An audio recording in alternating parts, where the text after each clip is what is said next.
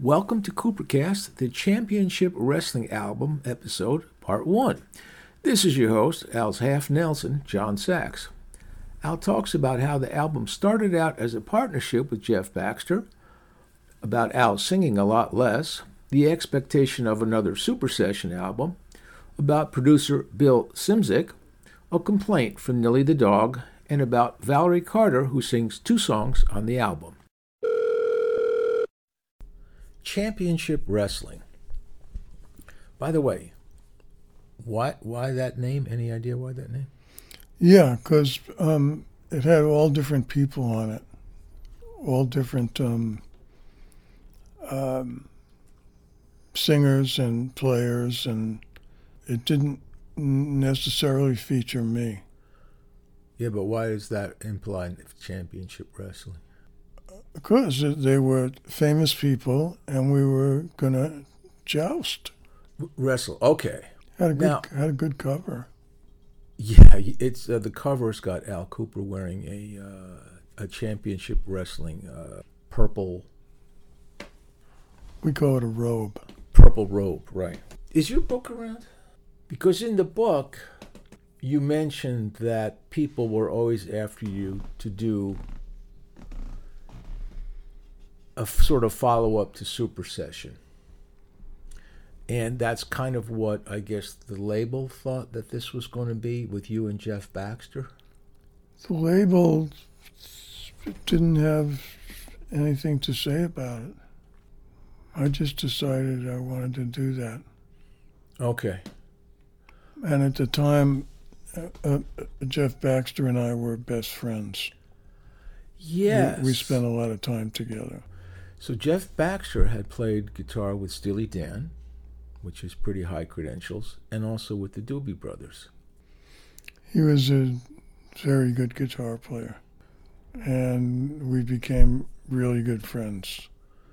Spent a lot of time together.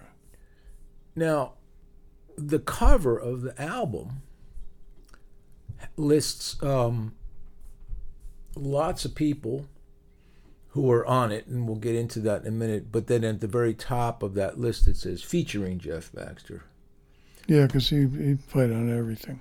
But was the original concept more that it was going to be a 50-50 Al Kooper and Jeff Baxter? Yeah. Then that changed for some reason I can't recall. Yeah, I think in the book you mentioned that he kind of wanted to just not be 50-50. He just wanted to play on it and not be that involved. I think it was more businessmen. Oh, the influence of the briefcase dudes. So you had this idea to do an album where you wouldn't do all of the singing and bring in other people.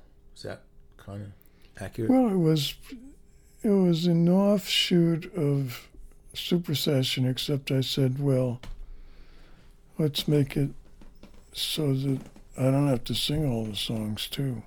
Right. I knew a lot of people that were good singers. Right. So let's bring them in.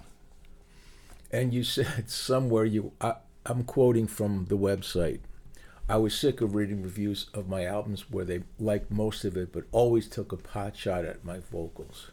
So you brought in these strong singers. However, as opposed to the weak one that's usually there. As we'll get into, bringing in these strong singers did not put this album over the top. No, this was not a successful record. And yet, I just listened to it track for track. Musically, it's actually quite strong. Oh, well. Oh, well. I suppose we're back to the thing of the record company. Also, I had a very big producer producing it. Right. He's on the cover. Right, Bill Szymczyk. Yeah. Did I say it right? Yes, you did. Because it's not pronounceable. S-Z-Y-M-C-Z-Y-K. It's not a pronounceable name. But it's wonderful. And so this is the only solo album of yours where you're not the producer. Is that right? That's what it says on the website. Or no, John Simon produced he one? Produced a couple, I think. Okay. No, All actually, right. he produced Child is Father to the Man. Right, which is not a solo album. and Act Like Nothing's Wrong. Which is a solo album. Okay. The first song on side A is called I Wish You Would. Now, this is written by B.B. Arnold. And the lead guitar is Jeff, but you sang the lead on this one. Jeff, This is like a blues classic. Yeah. And B.B. Arnold is What's up, Nellie? Billy Boy Arnold. Right. She's in her cage. Oh. The door is open, but she barks anyway. Okay. He plays pretty hot guitar, Jeff does on this one. That's why he was there. Yeah. The second song on side A is called Two Sides to Every Situation. This was, now, the credit to the writing is E.A. Poe. Is that referring to Edgar Allan Poe? I have no idea. She brought the song in. Okay. This song was sung by Valerie Carter. And I was a big Valerie Carter fan. And I looked her up, and she did some nice solo work, but she was also very big as a backup singer to a lot of big names. Yeah, but she was a great singer. Yeah, she's a great singer. So we were friends. I think we shared the same birthday. Really? Yeah. Okay. And she was around the scene a lot. Just L.A. Yeah. Not that she wasn't cute or anything, but she hung with the guys. She was like that. And I spent a lot of time with her. And she was managed by the people that managed Prince as well. Well, that's big time.